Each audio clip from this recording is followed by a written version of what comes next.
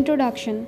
The existence of the earliest forts in India have been substantiated by documentation and excavation. In the medieval times, the architecture of the forts had both Hindu and Muslim influence. The forts constructed by the British initially opted for simple designs. The existing castles are continually modified and many of them are privately owned.